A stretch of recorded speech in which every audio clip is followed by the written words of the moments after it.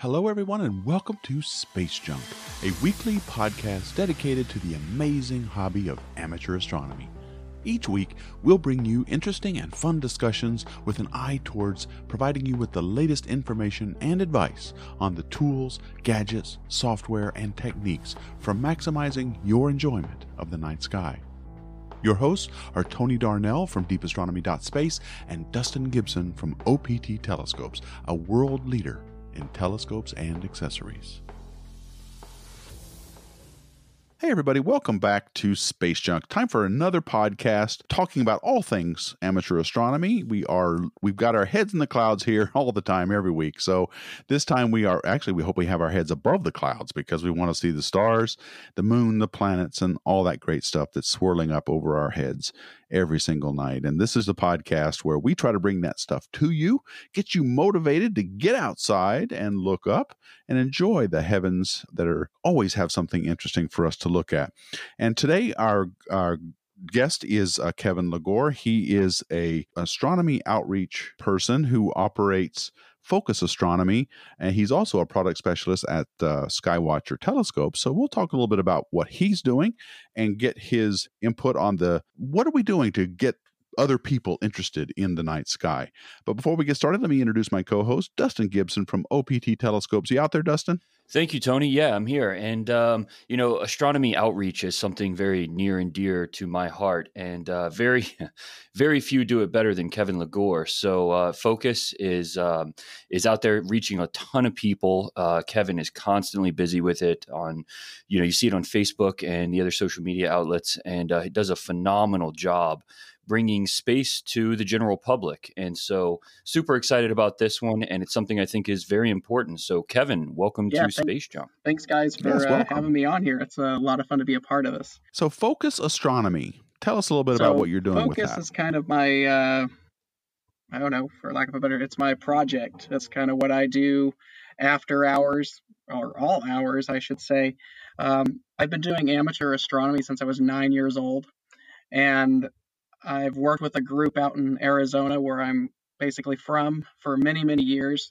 But I always had kind of my own thought on how I wanted to approach it. I like working with a lot of the technical things out there. And now that I work in the telescope industry with Skywatcher, I have access to a lot of the latest and greatest technology, thanks to a lot of friends in the industry. So I want to be able to bring that to the people and give back in ways that people have given back to me and inspired me. So I would like to then share that and keep that philosophy going for others. So how do you do that? Do you set up telescopes somewhere and start talking to people, or what? Tell us how you go out and reach these people. I have a pretty wide a net, I guess I could say, for throwing out there. I do a number of different things. So number one, I like to work, of course, with just going out and sharing views through a telescope, just kind of a, grassroots, bare bones way of doing it. I try to find events where people are, rather than trying to fabricate my own at some far off place. I try to bring it to people. So out in Phoenix, Arizona, we've got First Fridays, which is a big art walk that takes place, of course, every first Friday of the month. And I'll check if there's a moon or a bright planet or something out there. And if there is, we'll go out there for the night. And of course, it's a horrendous location by astronomy standards, but to just be able to show people the moon or a planet is pretty phenomenal. And we'll go through about 2,000 to 3,000 people a night out there. So I also will help other programs. I have a lot of friends around the valley in Phoenix who have their own groups. And if they're doing something, I'll go out there and just provide assistance for their group as well. I do, of course, as Dustin has brought up before, I do have astrophotography. I'm trying to throw imaging into the loop there just to kind of expand that, because everyone wants to take pictures nowadays and we have social media. And I feel like imaging is probably the best way to attack it on social media. I can take pictures of whatever object I find interesting and I can do a write-up on that and then encourage someone to be like, yeah, you can go see this with your own telescope. It's super simple. And then, of course, the last thing I do, which I guess is kind of unique for my program, is meteorites. I like using meteorites in outreach because it really kind of brings the sense of touch into exploring the universe. So I have two custom-made cases with about 25 meteorite samples each. They're all lit LEDs. I've had them looked over by professionals to make sure everything is, to the T and how it should be, because I like everything to be accurate.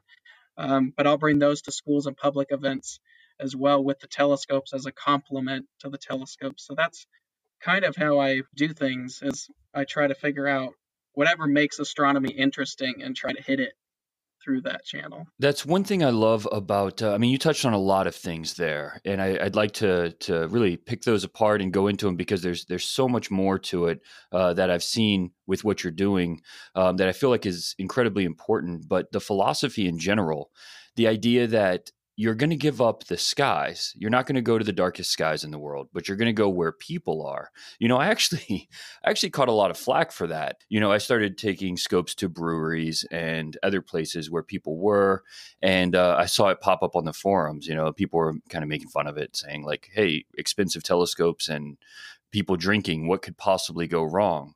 But, which is funny. It really is. But I like the idea, and I like your approach that, don't ask people to meet you out in the middle of nowhere, something they're not used to explore a hobby they're not used to, without knowing really what they're getting into. Instead, bring it to them wherever they are, because things like the moon, just seeing the moon through a telescope, that's extremely powerful. And it's an image that once people see it, it has the ability, right? Just that single experience, a few seconds looking through a telescope at something like the moon or Jupiter or any of these bright targets, to really hook somebody in astronomy. And you don't have to be in the darkest skies in the world to do that. Yeah, that's right. There's you have this, and of course, being an amateur astronomer myself, it's like I get it. I love going to a dark sky, Milky Way, millions of stars, but let's be real here. We have people who've never looked up, and it's like, okay, hey, I want you to go down this weird windy road in the desert out to this patch. It's like, I've seen that horror movie before, and see how that enters. So it's just right. It's a little bit creepy, isn't it? You got to be real about people's expectations. And of course, if they come out and they're like, wow, I'm totally stoked on this and want to be a part of it, then you can have the conversation about, hey, well, we're going to do this, come meet us out here and blah, blah, blah. But you can't just get people out there. And I guess the only place that you can do it that makes that unique is like the national parks, because you have people that want to be there, and they do a great job at doing that. But that's a very special circumstance at that point. Yeah, guys, think about from the outside looking in at astronomers, we have to be the creepiest people on the planet. Asking people we don't know, it's like, oh, we got this spot that's really dark and no one's there, and just me. Come on, yeah, let's go out there all night. Like, that's horrible. Yeah, no, this isn't a gun. It's just a telescope, man. It's all right. That is horrible. But I've talked to friends about that, where it's like, there's really nothing logical when you break down our hobby. It's like, we're going to drive out in the middle of the desert, stay up all night and stare up at the sky. It's like, yeah, there's no cults that have ever done that before either.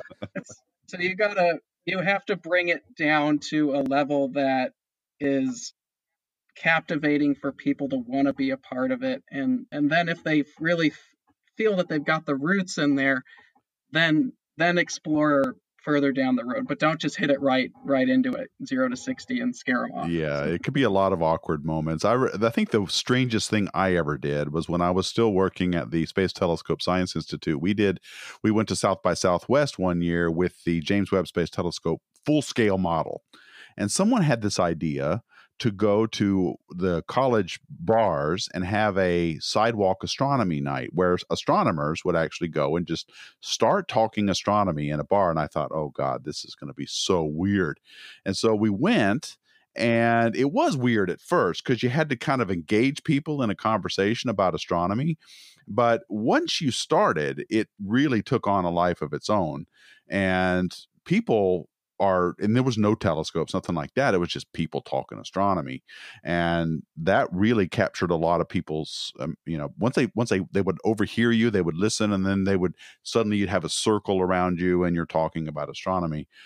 I don't know of very many other science topics where that happens. I mean, biology is great, but you're not going to get a biologist with a circle around them talking about, I don't know, mitochondria or something. But when you're talking about black holes and galaxy rotations and things like that, people want to know this stuff. So that was the weirdest thing I ever did. But Dustin, I got to hand it to you, man. I don't know that I have the guts to take my telescope out in some of these bars and do that. That would be You get some scary moments, but all in all, I think it's a really good thing.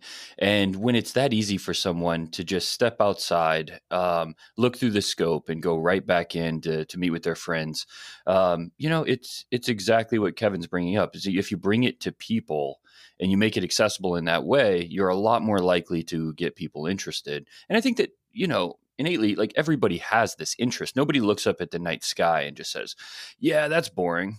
I don't want to see that, And if that's the case, then making it accessible is really all it takes. And so, yeah, I mean, there's the potential that somebody's going to tackle my telescope, but it's never happened. And what has happened is you get some funny things that come through, and it forms friendships and groups that then want to do more of it. For instance, we were at a local brewery here called Wavelength, and there was a guy there that he'd been drinking for a while, and he came out and he looked at Jupiter, and when he would look in there, he would pull his eye away, and he looked, and he was real amazed by what he was seeing, but he kept saying, "Oh man, it's weird. There's two of them in there."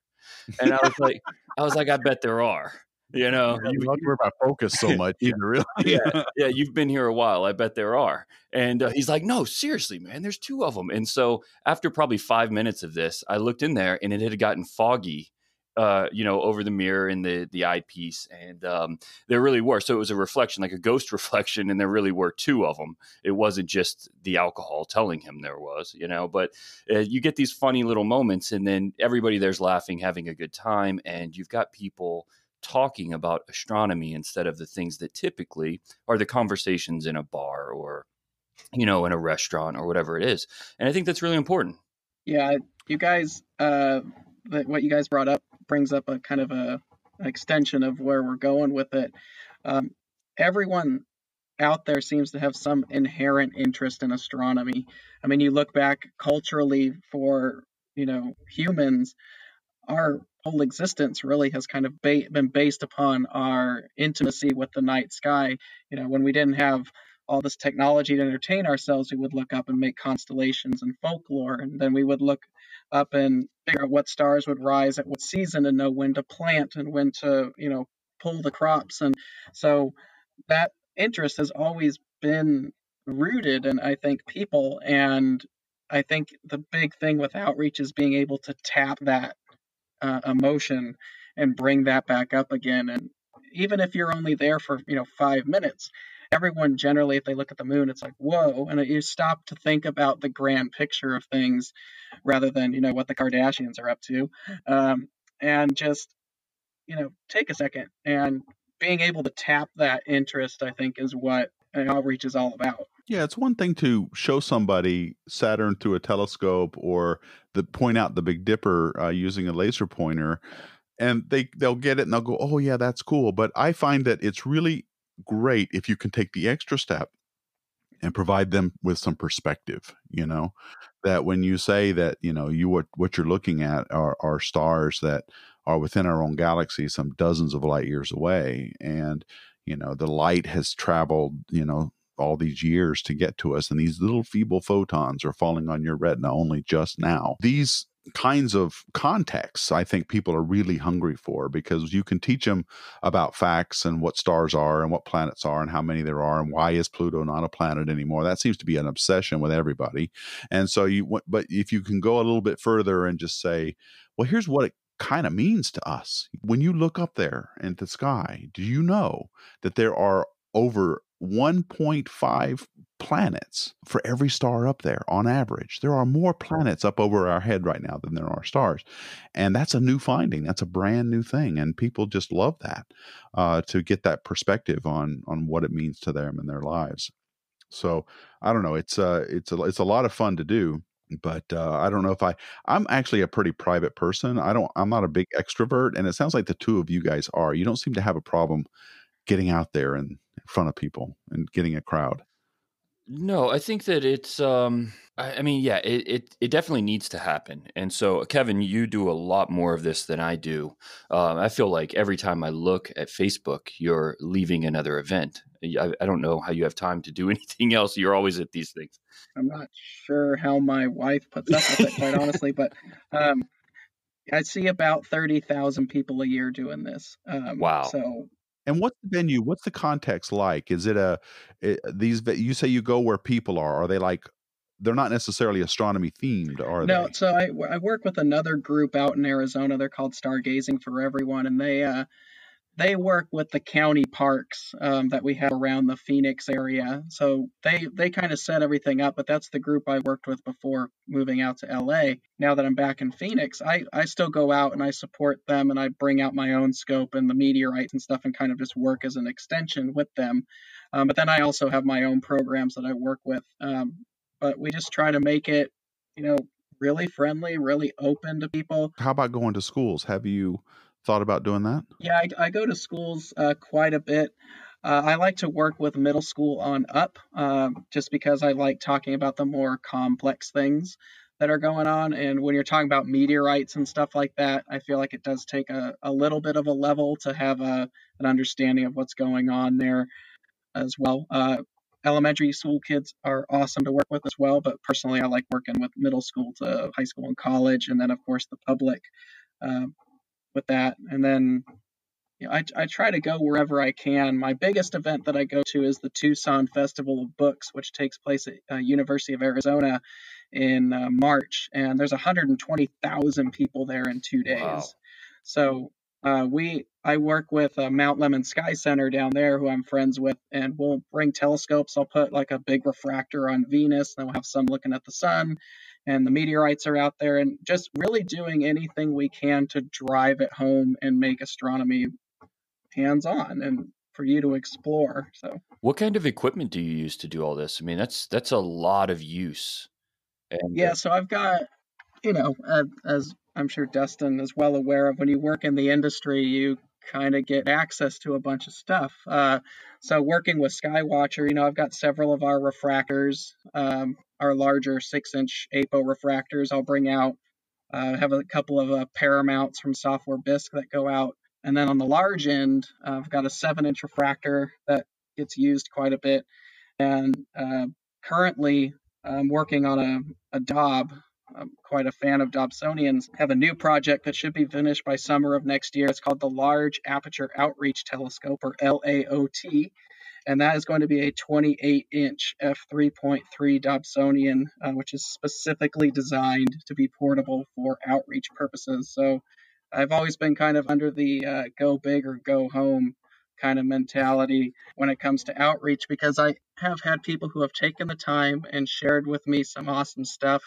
And, you don't need high-end equipment to do this at all. I tell people that all the time, but I really want to bring it home that when you leave an event I'm at, it's, wow, that was really awesome. And it's going to stick with you for a while. And then we hope to see you again. Like, we definitely want you to come back out. And that's the whole drive of it. well, if you got a 28-inch scope you're going to be bringing out, I don't think you'll have any problem at all doing Absolutely that. not. So, If yeah, if you don't like the views through the 28, this just isn't for you. yeah. So that's, I know You're not going to it's way find it. overkill. The 28 has been something I've wanted to do for a long time, and I've been working with some nonprofits that have helped make this happen. The scope has been crowdfunded.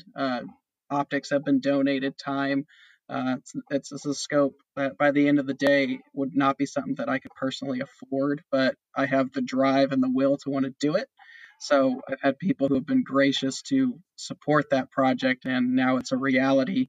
So by summer of 2019, we're hoping the first big event for it will be the Grand Canyon Star Party next June, which will be a perfect place to really let that 28 run loose. So.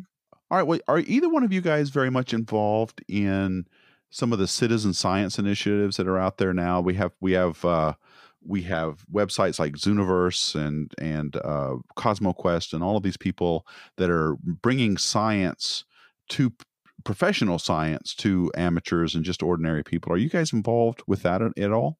I'm not personally at the moment. I'm always open, obviously, to new outlets. And I know with the addition of astrophotography that I've been working on, I'm sure some of that becomes more viable. But it's not something that I've tapped into much yet. Yeah, that was actually a question that I was interested in with you also, Kevin, is because I mean, you've transitioned fairly recently, right? Well, I don't even know that transition's the right word because you're still doing a lot of visual astronomy, but you've also started to tackle astrophotography and very, very quickly become very good at it. It's one of those things that a lot of times when people get into astrophotography, it's like Tony and myself, right? If I'm taking a picture, I'm going to destroy the data and try to make it pretty. I like pretty pictures. Whereas Tony, I think you would probably do the exact opposite and try to find the science that you could from it, right? And so with your stuff, Kevin, I know that you shoot a lot of just monochrome. I see you post, just single like hydrogen data.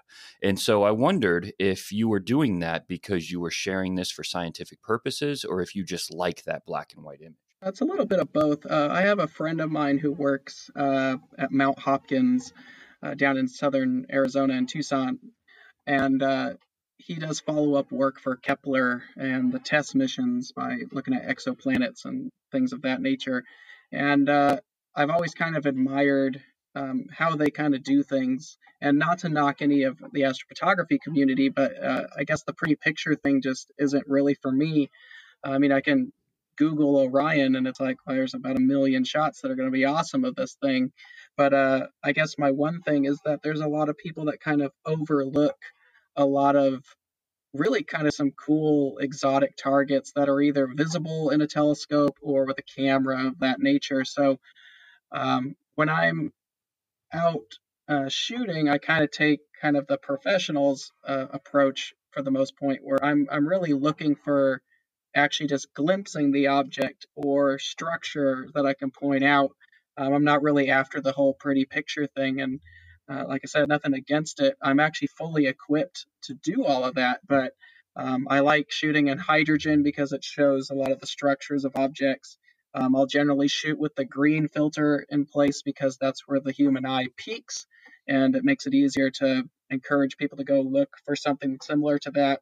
And then lately, I've been shooting in infrared to show people that there are different things that can be seen out there. So I guess I like my images to have kind of I really like the timeless look of black and white, kind of like as an homage to like the glass plates that were still done. So I like that style, but I guess there's also a scientific reason along that line. So it's kind of a mix of both worlds at that point. How do you shoot in infrared? What are you doing that with? So I basically use just standard astronomy equipment. I'm using Starlight Express cameras. I like using the 694 chips because they're super sensitive. Down how far? I start at about 800 nanometers and go from there. Okay, so it's a near infrared then.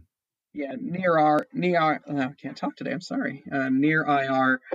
So it's not 100% infrared, but it's generally past where a lot of amateurs stop shooting at that point. So I like recently I just did a shot of Orion, and what I'll do is I'll actually shoot same amount of time, or I guess better example. I just recently shot an object up near Cassiopeia called Dwingaloo 1, and it's actually right below the Heart and the Soul Nebula. So it's a very familiar point of sky, but it's along this particular edge of the galaxy that is blocked by all the arm and the dust out there. And there's a term for it. I lost the name for it at the moment.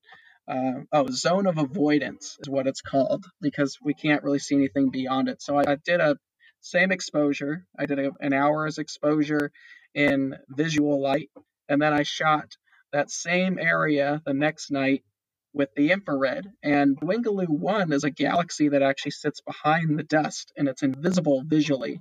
But when you use the infrared and you blink back and forth between the shots, you can actually start to see this face-on barred spiral come out from behind the dust. And it shows people that there's a lot more out there than the simple, red, green, blue, H alpha O3 S2. That's all well and good, and they have their place, but there's a lot of exotic things out there, and don't be afraid to dive off the deep end and see what's out there. You should push it, right? I mean, if you've got the tools, push it. Find something new and really try to push the equipment as far as you can to find whatever it is that you can. Exactly. There's 100 billion stars in our galaxy, so there's 100 billion reasons you should never tell me that you're bored.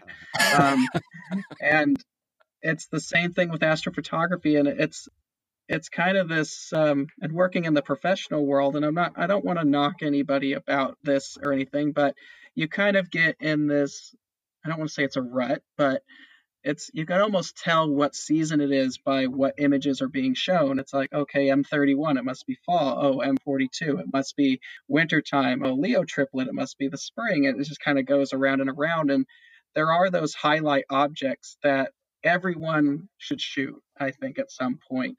But I feel like there's a lot of things that people, they get stuck on kind of the highlight targets, but they never really, fall off into the dark world that's out there. And dark nebulas are fascinating to shoot. Reflection nebulas, infrared targets, globulars and Andromeda.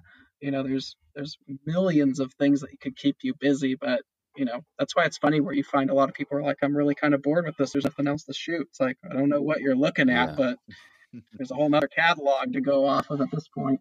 I really enjoyed actually doing that. Like, I like to tackle a lot of the same targets that I am seeing just in a new way. Like I just did the helix. Everybody's going to post the helix. It looks like a huge eyeball in the sky. And it's one of those targets that when you see it, you never forget it. What do people call it? The Eye of Sauron. That's what it looks like. So it's one that everybody's seen, but I like to just really push the exposure. So like on that one, I think it was like hour-long exposures, and the total exposure time was like 90 hours. So you get to see all of this new structure and things come out in it. And I think that's what I really enjoy, is finding the targets that I've seen before, but finding them in a new way. Definitely. And I feel like everyone should find what interests them. So just because, I don't take color pictures doesn't mean someone else shouldn't.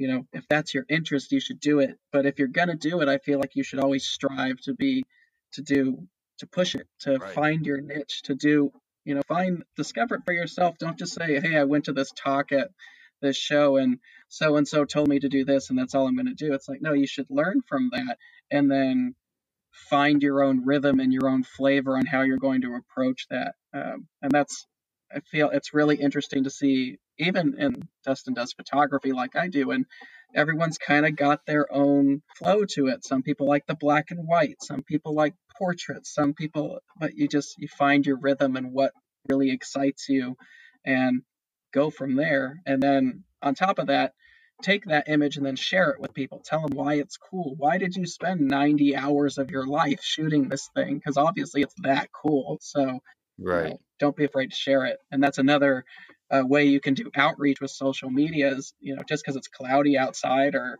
the weather sucks where you are, doesn't mean you can't take these images and then use that as kind of your digital outreach efforts. So outreach doesn't stop just because the sun comes up. Yeah, and I want to jump into that if we could, because you're one of the few people that are doing it on a large scale both ways. You're doing photography, and I would say you're doing high end photography. I mean, even just the black and white. You say you're not taking pretty pictures, but when you talk about bringing out structure, it's what a lot of the pretty picture photographers are trying to achieve. I mean, there's a ton of structure in your images, especially some of the ultra wide field stuff you've been doing. And so I would say, doing both on the upper level, what are you seeing? Are you seeing that people, because you can obviously reach more numbers with photography because it's evergreen content, right? You post it out, people can see it 24 hours a day, and they can see it from anywhere in the world. There's no locality attached to it. So you can reach the entire world with a post, but you're reaching 30,000 people where they're actually putting their eye up to the telescope. Which one do you think is more impactful? That's kind of an interesting question, actually. So I had a we were at a star party once, and a gentleman really put this really kind of uniquely about it. And his example was, we've all seen pictures of the Mona Lisa in a book. I mean, you can Google it and see hundreds of different ones, but it's one thing to see a picture of, say, Orion a million times, but so it will be another thing for you to actually fly to France, go to the Louvre, and actually see the original Mona Lisa in person. And visually, that's how that works. Is yes, there are pictures about it, but there is some uniqueness about you being able to step up to the eyepiece yourself, and for that time that you're at that eyepiece, those photons from those targets are almost intended just for you. That is your little section of the universe at that point. And so visual, I think, has its place. There's kind of a beauty or intimacy that visual brings that I don't feel photography can emulate, because you're not in it at the moment. You can't remember that when I looked at the eyepiece, there was a chill in the air and the moon was a crescent, and you have all these emotions and senses going on to make that moment really kind of special to you. And the only person, when you do photography, that experiences that is the photographer who did it. But that's not to say that photography does not have its place either, because again, there's a lot of people that I use photography primarily for people who can't get to the eyepiece. I've done camps where a lot of these kids have some wicked illness that prevents them from being able to step up to the ladders or the eyepiece, and the cameras really give them that experience to be able to capture it themselves, or we'll let them take control of the telescopes. And for them, that's where photography, I think, comes in. But photography kind of adds a new element with it, and especially today in the world of technology, everybody wants to share things. So I feel photography brings that unique. And I just want to comment on that about the eyepiece and visual observing. The connection that you have with those photons, I think, is the most personal you're ever going to get with the universe. And I think it's something that I recently learned that Al Nagler had probably spent a lot of his life trying to perfect, is that connection. Because in our hangout with his son, he would talk about this majesty factor, this wow factor of looking through his eyepieces in a way that you would feel the contrast. You would see the contrast in the eyepiece, and those photons are bright and their stars are crisp, and they're looking, and you're right there and you're connecting directly at that moment with the universe. And I think it can't be replicated in any other way. And so just my input on what Dustin was asking, as far as effectiveness, the eyepiece, and when people have never experienced it before, and they're seeing the Orion Nebula in a way, directly, it's way different than when you've looked at an image taken by someone else. Yeah, definitely. That's the intimacy that I feel like the eyepiece brings at that point. But again, that's not to say that the photography doesn't have its own place at that point. Oh, of course not. I feel like they do go hand in hand really quite well, but you have to be. The one thing about photography, of course, is it takes a lot more effort. Unfortunately, it can be a bit more expensive to take that approach as well. So, but things are becoming easier for people to take that effort. So, well, that's the benefit of photography, right? Is that you can reach so many people with it so quickly, and you give up exactly what you're talking about, Tony. There's not that connection, that intimacy. It would be hard to emulate, but I feel like it's the book that you were talking about that everybody has seen the Mona Lisa in. So at the point where they have an opportunity to see the real thing, they know to appreciate it. Because if it were just hanging in a window somewhere and nobody had seen it or talked about it, I really doubt so many people would stop and, gawk over it, right? But because they have seen it, they know to appreciate it. And I think that's what photography does, is it gives people something to aspire to.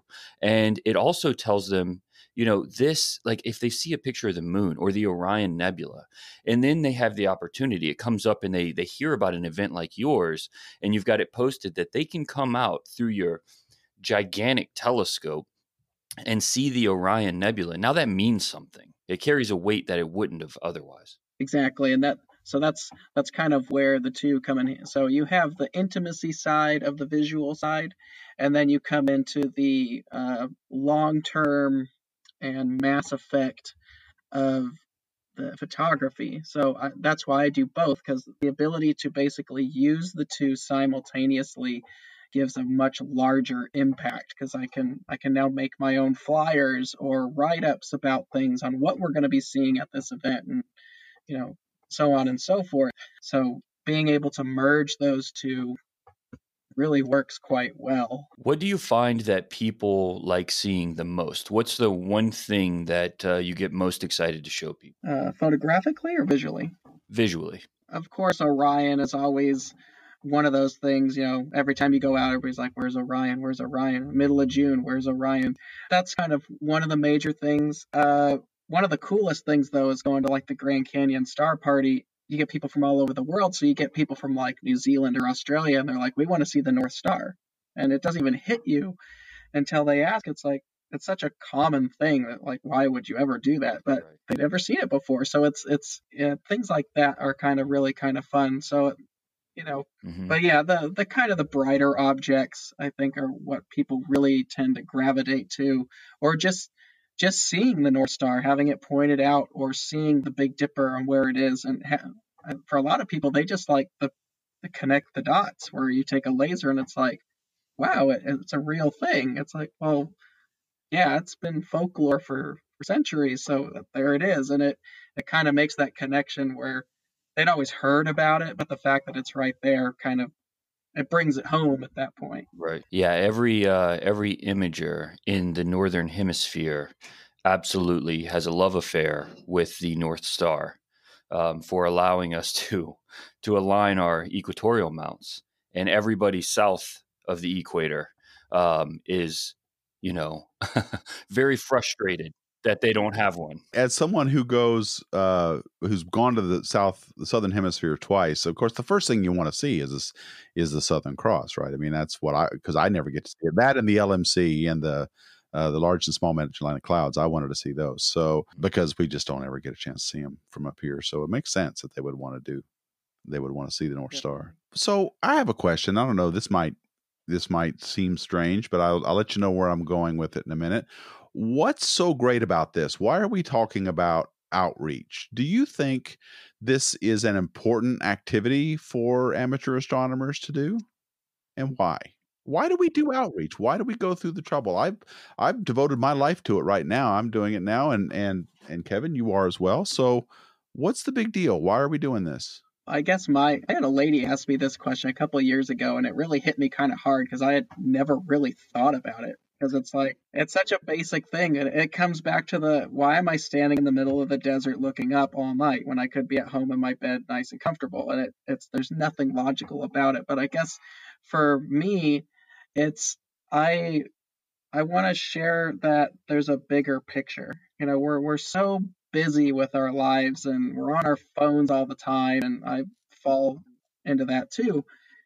It's being able to stop for a second and just appreciate that we're not the center of the universe. What's going on in our lives is fairly minuscule in the grand scheme of things, and I just feel like we have to stop and appreciate and see that we are a part of this bigger picture. And that's why I like to do outreach a lot, and I like to share that with people. As it comes back to that whole, appreciation of the major concept of we're a part of this much bigger thing, and it's all perspective. And showing people that perspective is what I'm after. That's a pretty good answer, Tony. How are you going to follow that up? Well, I agree. I think that it is about perspective. I think that it's important. But the three of us, we're the choir, right? I mean, we know how great it is to look up and how amazing the universe is, and all the stuff that we see over our heads is we have an innate appreciation for it. And I guess for me, I'm concerned that there are people out there who are not I don't care if they're appreciative of it as much as I am, but I do want them to at least know that this is going on, that this stuff is out there. And I feel like as amateur astronomers, it's not a duty. You don't have to do this, but I think we can't sort of help ourselves when we're looking through a telescope, or when we're even talking about our hobby, that we want to share it with other people. And I think it's important, because I worry about a lot of things with our science education levels and things like that, not just in this country, but across the world. And so I feel, to the extent that we can share what we know, we should. And with that in mind, I want to just segue into a question that any amateur astronomers that might be listening might be thinking, well, I could do some stuff. I have a telescope. I know a few things. What advice would you give to somebody who would come to you and say, I'd like to do some outreach? What do you do that works, and what can I do? What advice would you give them? You should do it. I would probably say start off small. If you're going to be doing something like that, you don't want to get overwhelmed. You bring your telescope out and 400 people show up. I've been there before, and you're beating them off with a bat and stuff like that. But now, in all honesty, it's just, maybe take it, talk to a movie theater near your house or something, and be like, hey, there's a moon up this night. Would it be okay if I set up in front of the movie theater, or a park, or like what we're doing? Is there some kind of art walk, or some kind of get together for the community or something, and take your telescope out there and share with you? And I know a lot of people will, freak out, because a lot of the stuff might be expensive and they don't want anything to happen. And I find that as long as you're upfront with people about how to be safe around the telescope, it's no different than, telling them that there's steps right here and don't trip over, the steps on the stairs or something like that. You should bring yourself a step ladder so they don't grab the scope, but just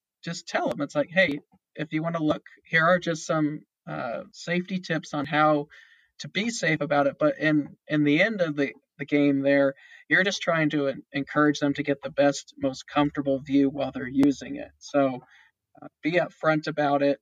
Try to pick somewhere where people are going to be, and just be welcoming to people and clear with them about it. And that's how I started. And then it kind of snowballs from there, because a teacher will see and be like, hey, do you do schools? Or, hey, we saw you here. Can you come do this event? Or whatever that might be. But be prepared also that it might snowball on you and get big, and you'll start to actually meet other people who think it's really interesting, and they might come out with their telescope, or they might want to be a part of it and come volunteer or help. And that's where kind of your crew will start to come together as well. So, but don't be afraid to go out there and start small. You don't need a big telescope to do it at all. You could do it with a pair of binoculars, or a small tabletop job, or a little refractor. You don't need $20,000 in telescope stuff to do it. People just want to look at the moon. Just start small and grow it to where you want to go. Dustin, do you have any advice on that? Yeah, I think that starting small is definitely the best advice. A lot of people, if you come out and you see, Kevin, your 20, it's a 28 inch, you said, right? Your 28-inch Dob, and you look through that, it's going to be tempting to go home and start researching, 28-inch Dobs. That's probably a bad idea. I think that starting with anything really is kind of the key, and just jumping in. And more than anything, Tony, you've said this a million times, man, but just going outside and looking up is a starting place, right? Mm-hmm. And I mean, having binoculars, or even without that, if you just say, go outside and look up, I mean, there's a philosophy to it, if nothing else. And you're looking at just the moon. If you think about just the moon, when you go outside, this stuff is so much older than humanity that you literally do not have an ancestor that hasn't looked at exactly that same moon in their lifetime. There's not a single thing you've ever read in all of human history, or anyone you've ever heard about. There's Shakespeare, or any king, or anyone that you've ever heard about has looked at exactly that same floating rock. And so when you start to kind of put those things together, it can be really exciting and a completely different experience just going outside and looking up with nothing at all. So getting started, it definitely starts that fever. And I think that that's the most important thing, is getting outside and getting started with whatever you have, or nothing at all. Yeah. And implied in both of that is just keep it simple. Just, do you guys remember these San Francisco sidewalk astronomers? Yeah. They're probably still Mhm. around. So I don't. They're still up there. Yeah. And I saw a documentary on John Dobson, who was a part of that. And he would, with his Dobsonian telescope design, kept it simple. One look at it, you knew how to use it. There was no complicated knobs or drives or anything like that. And he made solar filters out of solar glass and showed people the sun, just set up wherever he was and talked about it. I think that goes a long way. He certainly reached more people than I think any of us could ever dream. And another favorite story I have is a guy in Baltimore had a 25-year-old C8 Celestron 8 telescope, and he would go into downtown Baltimore into Fells Point, which is a sort of an upscale area right there next to the Inner Harbor where lots of bars are. And every clear night for like 25 years, he would go out and just set up, and he would put a sign up and says, "Tonight, the moon," or "Tonight, the Jupiter," whatever it was he wanted. He'd pick something. He'd stay out there a couple hours, and people would be bar hopping and just look through it.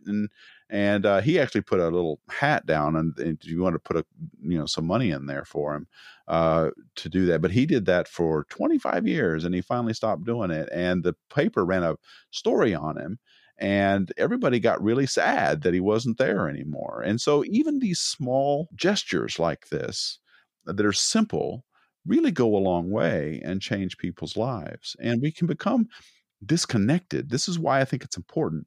We become disconnected because of light pollution, because of our daily lives, because of social media, the internet, all of that stuff. We become disconnected in a lot of ways to our surroundings, to nature, and most especially to the night sky, because it is easy to get cut off from that. Because when in many cities, you look up and you might see, the 3 stars in the belt of Orion, you might see Betelgeuse, but the other stars are all lost to you. The Milky Way is forever lost to you. So it's easy, I think, it's easy to get disconnected. So it's important to remind people that it's there. That's why the subject of outreach, I feel like, is a very important one. Yeah, it kind of, what I find interesting about astronomy is that, you go on social media and the world is very polarized at the moment, unfortunately. But the interesting thing about astronomy is I could take 5 people with completely different views on the world,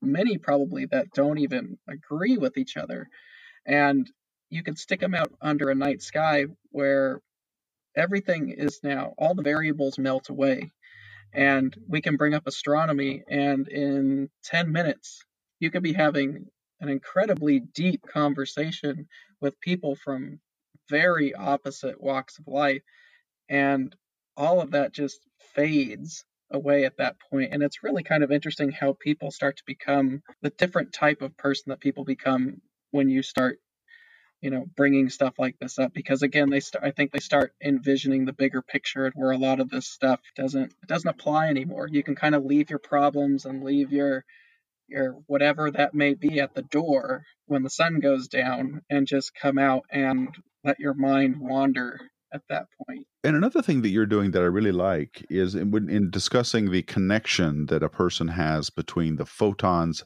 of these distant stars and galaxies and nebulae, and impacting your retina.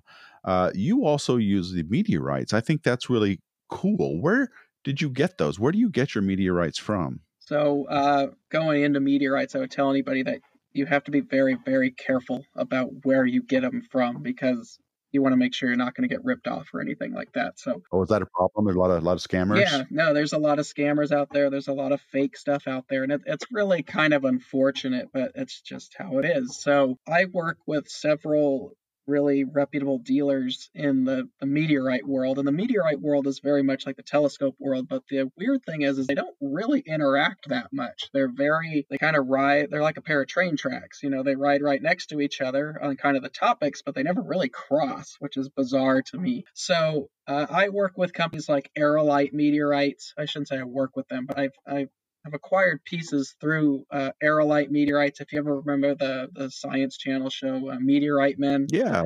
Is that still on? Jeff, or is that? It's not, unfortunately, but Jeff Notkin, who's on there, his business is Aerolite Meteorites, so he still hunts them. So you can go there and you can buy them online. They're in Tucson.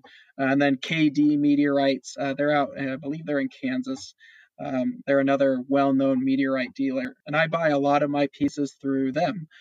And those are where I've basically acquired, and I've worked with some others as well. But you want to make sure you know. I usually find out from, those are my main two. And from there, I've branched off and found other people depending on the piece that I'm looking for. But those are the best places to start if you're looking to get started. Are they expensive? How much do they cost? They can be. You can get yourself like a decent little chunk of meteorite for, depending on the type. Meteorites have very many variables that change the price. I want one with life on it. With life on it. So you could get your decent basic little iron meteorite, like a Campo del Cielo, which is very common, or Gibeon, for $50-$60. It'd be a small piece. Larger pieces are getting into the hundreds. I have some pieces in the cases that are worth $2,000 a piece. That's why they're in locked cases at that point. But I basically wanted to make it a mobile museum. And I have pieces that you can pick up and touch, but I have some really rare pieces that are in the cases. One, for example, to go back on your whole life comment, is a meteorite called Murchison, which fell to Earth in 1969 in Australia. And Murchison meteorite is the most studied meteorite on the face of the Earth because it contains 70 amino acids in it, which brings up kind of an interesting conversation at that point, because you basically have the building blocks of life at that point on there. So that's called a carbonaceous chondrite meteorite. That's kind of a rare stone meteorite. So I tried to make sure that the pieces that are in the cases are going to be ones that are interesting to people, or like the one that fell to Russia in 2013, Chelyabinsk. I have a piece of that one in the case, because I want to make it things that either look cool or are relevant or something that people can relate to, because astronomy is already hard enough to do that. So if you can have pieces that's like, wow, this one looks really neat, why does it look like that? Or wow, this one, I remember that when it's all over YouTube, or whatever. Meteorites are a great way and a great companion to have with a telescope, because where a telescope you can see things, the meteorite kind of brings it down to where you can touch it. And that's the one thing, of course, we all know that a telescope unfortunately cannot supply. So you don't need to drag around 2 cases and 50 samples like I do. I started with a little chunk of iron meteorite that I have in my pocket, and that's where it all started at that point. My big takeaway from Chelyabinsk was that it was impressive, but I just could not believe how many people in Russia had dashboard cams. That was my big takeaway. Whoa, everybody recorded this. How many people have dashboard cams? Well, turns out everybody. So that was pretty cool. Well, okay, let's close out this conversation a little bit with the topic. I would like to know from you guys how important you think astronomy clubs are in outreach. Do you guys visit astronomy clubs very much? Are you a part of one? Do you think they're important when it comes to outreach? I'll let you start, Kevin. So hopefully I don't irritate anybody with this, but astronomy clubs, I feel, are kind of a difficult thing to work with at times. Not all clubs are run the same. And one of the problems I have with some clubs is that I feel like a lot of them have good intentions, but unfortunately the inner politics of the group shuts down the productivity that they could be doing. And I've had some clubs even go to the point of blaming the telescope industry, of saying, oh, it should be you guys. And it's like, well, no, it's the club's job to be doing the grassroots efforts. And I guess there are some clubs that really have their act together and they're awesome. But I've seen probably a far more amount of clubs that they they don't want to put the effort into it. And maybe that's not their thing, and that's fine. But I have seen some clubs where they say it's their thing, and I feel like they fall short on it because of whatever their internal struggle at that club might be. So hopefully I don't irritate anybody with that comment, but that's what I've seen. I've done this long enough to where I've seen a lot of clubs where I feel like they just straight up drop the ball when it comes to outreach. So, but not all clubs, just some. I spend a lot of time with clubs, a ton of time talking to different clubs around the country and world. And I don't think you'll irritate anybody because I think people in a lot of clubs, even the people in good clubs, know that sometimes bad clubs exist. I mean, it's not that they don't, right? I mean, and I wouldn't even say it's bad clubs, but it doesn't take many people with an attitude like that to really kind of shut down the productivity of the club. And so I've seen it. I know exactly what you're talking about. And it is frustrating because in those clubs where you've got a couple people causing issues, you have everyone else that wants to do exactly what you're talking about. But as you said, sometimes the inner politics can become a problem and it can shut down the productivity of the club. On the other side of that, I mean, I am a member of a club, actually a couple clubs, and I try to support them because I like the idea. I like what clubs are doing. I think it's very important. And I think it gives people, like it gave myself, I didn't know anything about astronomy coming in, and it gave me a place to go to ask questions to people that wanted to hear those questions and that wanted to help me learn about astronomy and appreciate astronomy. And it gave me just honestly a place where people wanted to talk about it. And I think that's extremely important. So, I mean, I think the clubs do it a hell of a lot better than the forums do. Yeah. And so, yeah. You mean the online forums? Yeah, the online forums. I mean, it's like a war zone and a lot of bad information there. So I think the clubs do a good job. And I know the club I'm a part of here, they're constantly thinking of how do we share this with more people? And we do a ton of work with them. We do a ton of work with the clubs here in Southern California. So I know those well. But yeah, I think it's all in all, I would say it's a very important thing. And, we're definitely happy to support them in that. I just would say the people that are going into it know that, that should be the goal. And clubs themselves should probably think about that. Like that should be the goal is this is fun for people. This should be fun for people. This should never be about nobody should even know the inner workings of the club. It should all be about outreach and just helping people enjoy the night sky. Yeah, definitely. And I agree with a lot of what Dustin said, actually, and he iterated it probably better than I did, where, every group or every relationship is going to have its complexities. And of course, obviously when you're married, you've got your spouse there, but then when you get into these larger groups, you've got 5 or 6 people who are kind of the major hub of that. So you've got 5 or 6 individual relationships that have to kind of work. It's kind of like a Rubik's Cube where you have to get them all lined up together. And it can be difficult because you have people who have different viewpoints and opinions and stuff. But clubs definitely, and I didn't want to downplay a club either, because there's a lot of places, especially around the country here, where that's the only place you can go if you're interested in astronomy. There's not a telescope store around every corner anymore where you can go and hang out in a view in the front anymore, or observatories that you can go to. So the club is very, very important to represent astronomy in their region. And I guess that's where I kind of get frustrated on some clubs, because I know that a lot of times is the only doorway for a lot of people. And I feel like some clubs should kind of step it up to tell more people that they do exist.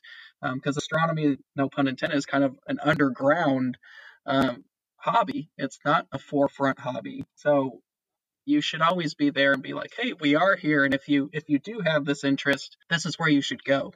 And that's my big thing with clubs, is they're a great asset to have.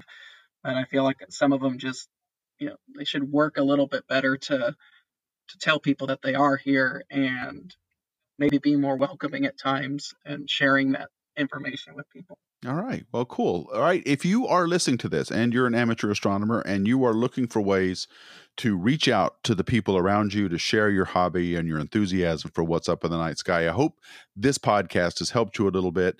If you do not have a club near you, then why don't you start one? And maybe, taking the advice of Kevin and Dustin, and my advice would be to be as inclusive as possible and just get together once a month or once every 2 weeks or whenever you feel like it, advertise it in your area and start just talking astronomy. And maybe then, and if you already have an astronomy club, maybe encourage them to have some events and some outreach events in the community to go out and maybe just set some telescopes up and start showing people things, because people will appreciate it. And in fact, it is so popular. It is such a natural thing to talk about. It breaks barriers. We've talked about that in the podcast. You meet people you ordinarily would probably never talk to, especially not online. So it's a good way to get out there and naturally discuss these things that people already want to hear about.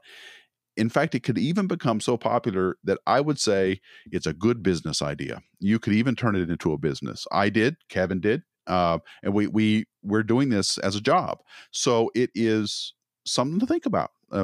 Astronomy is, everyone is naturally interested. So I want to thank our guest today. It was Kevin Lagore from Focus Astronomy. How can people reach you? Do you have a way of, like a website or a way, social media platforms people can follow you on? Yep. So the website is www.focusastro.org. And up there, it's got our links. But you can also find us on Instagram, just Focus Astronomy. Look for the little black and white Saturn logo. So Instagram, Facebook. We do have some YouTube content up there, but those are our three major outlets at that point. And if you find yourself in the Phoenix area, you can go on our website, see where we're going to be, and please come join us. There you go. All right. Thank you, Kevin. And on behalf of Dustin Gibson from OPT Telescopes, I want to thank you all so much for listening. And as always, keep looking up. Space Junk was produced by OPT Telescopes in Carlsbad, California, in partnership with Deep Astronomy. Please send feedback and questions to spacejunk@deepastronomy.com.